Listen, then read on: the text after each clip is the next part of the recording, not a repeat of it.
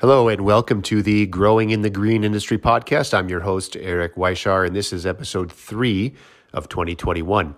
In this episode, I want to draw a correlation between a startup mindset and sales.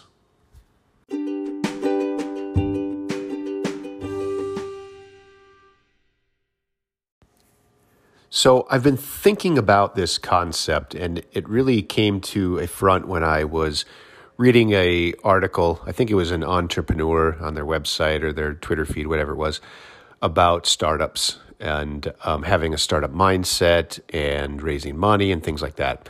And this concept kind of came into my mind about how a startup, you always read about these big tech startups and all the money they raise, and based on the amount of money raised and the percentage of the company given for the money raised, it creates a valuation for the company. And I've always, I've long lamented that as phantom valuation, because a lot of these companies are very, very early stage. They're just conceptual, really. They haven't really sold anything. They don't have a customer base. There's not a whole lot there to these companies. And I understand that that's how the startup world generally works. You may have a company or a concept, and you want to get it going and off the ground, and therefore you need to raise money. And that's all fine. But I've always lamented the fact that they were put front and center in magazines and on websites and put up on a pedestal, so to speak, as something to shoot for.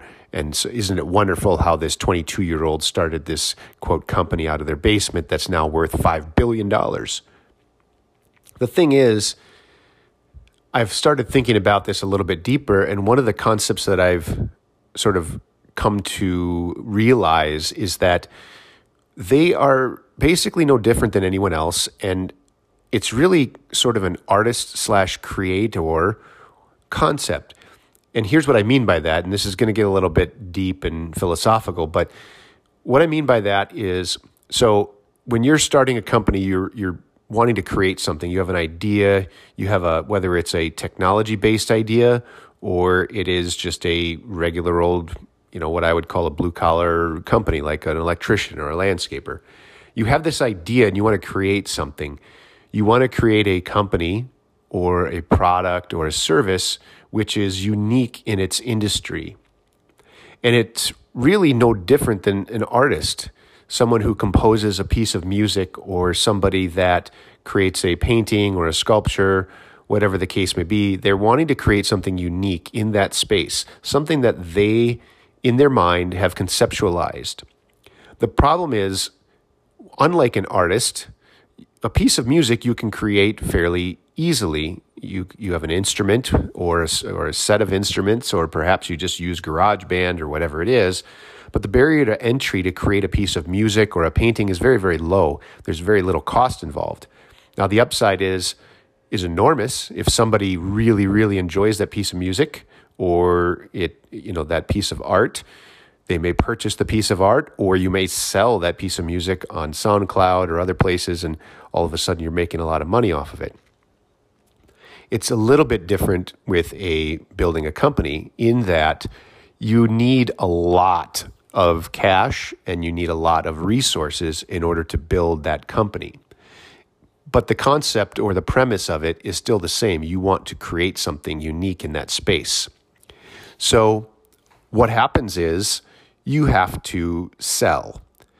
You have to raise money. And there's many ways to raise money. You can go out on the tour and hit up angel investors and VC capitalists and things like that. And you can try to raise money, in the sort of traditional sense, I guess, in the startup world. You can go to an incubator, an accelerator.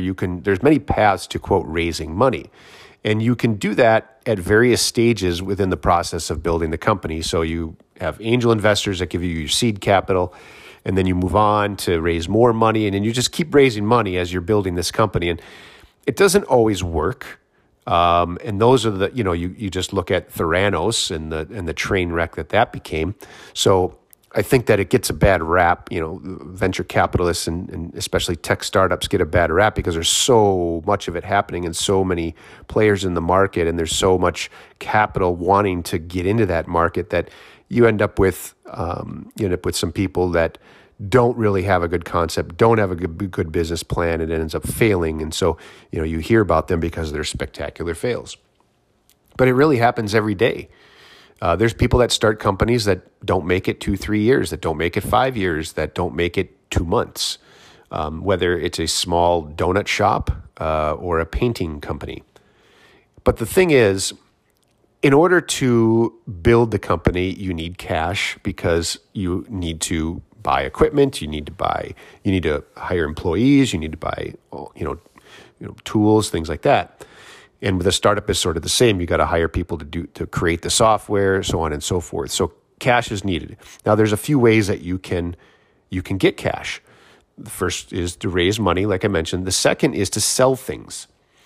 And so you get customers, you take those first customers and you sell something to them, whether it's a service or a product, and they purchase it.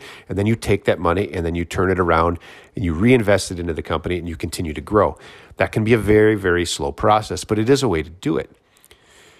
And I started thinking about that, and I started thinking about how I got started out in the industry, which is I came from the very, very bottom. I was a temporary laborer, worked through a temp service. I dug holes day in and day out. And I worked my way up to be a technician and then a foreman. I eventually went back to school, got a degree in landscape design. And I thought, that's my ticket. I'm going to go be a designer because that's what I really wanted to do. I wanted to create. I wanted to design really cool spaces.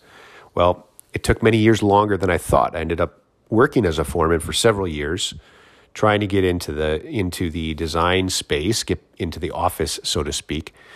And that's probably a story that I'll explore in a later episode. But anyway, once I eventually did, in my mind, I thought, okay, my goal is to design really, really cool stuff. And I just need to get I need to get whoever this person is that I'm presenting it to buy into it so I can build it, because I want to see it come to life. I want to see this creation that I have on paper in reality, and I want to present it to the world. And so I sold it. That was my goal. And I would walk people through the process. I would show them exactly what went into it. I would explain the design and what I was thinking, and they bought into it. And I was, I'll say, massively successful at it. I outsold the 10-year veteran at the company that I worked at in my first year there. And I continued to do better and better and better as I went along. Eventually, I started my own company. The concept, though, is that I needed the capital in order to get my creation to come to life. And it's basically no different than when you are starting a company or operating a company. You're building this thing and you want to see it come to life, and therefore you need cash and you need capital. So I think there's a real direct correlation between, quote, founders and startups that are raising money and people that are selling their services or their goods, whether it's online or in person, whatever the case may be. There's really no difference there. But in both instances, and again, there are outliers and there's maybe bad actors in any space, but in general, in both cases, the person that's looking to create something, whether it is a company, whether it is a piece of software, whatever it is, needs to sell that idea to somebody to get them to pay so that they can build it. And once that customer or that venture capitalist or that angel investor ponies up the cash, that creator goes to work and builds what it is they wanted to build. And so I've sort of come full circle. I really don't lament the fact that these people are getting tens and hundreds of millions of dollars to do whatever it is that they're proposing they want to do, because I'm resigning myself to the fact that they're essentially no different than me or no different than I was when I was in my 20s they're just dealing with larger numbers and they're getting a lot more airtime for it. But at the end of the day, anyone who is an entrepreneur has a desire to create something. They have a desire to build something. And it's very easy to get bogged down in the minutia of the day-to-day, of the cash flow requirements, of the financial aspects of the company, of the personnel issues, of the problems that pop up with whatever it is you're building or whatever service you're providing. It's very easy to get caught up in that and to think about how, well, this person over here that I just read on Entrepreneur Magazine is getting $10 million and their company is worth, $2.1 billion. Yeah, but at the end of the day, they're really no different than I am in that they're really just trying to build something, to create something, just at a larger scale than I am. And so there is a bit of a kinship there. So anyway, I hope you enjoyed this episode. Thanks for checking it out, and we'll talk to you soon.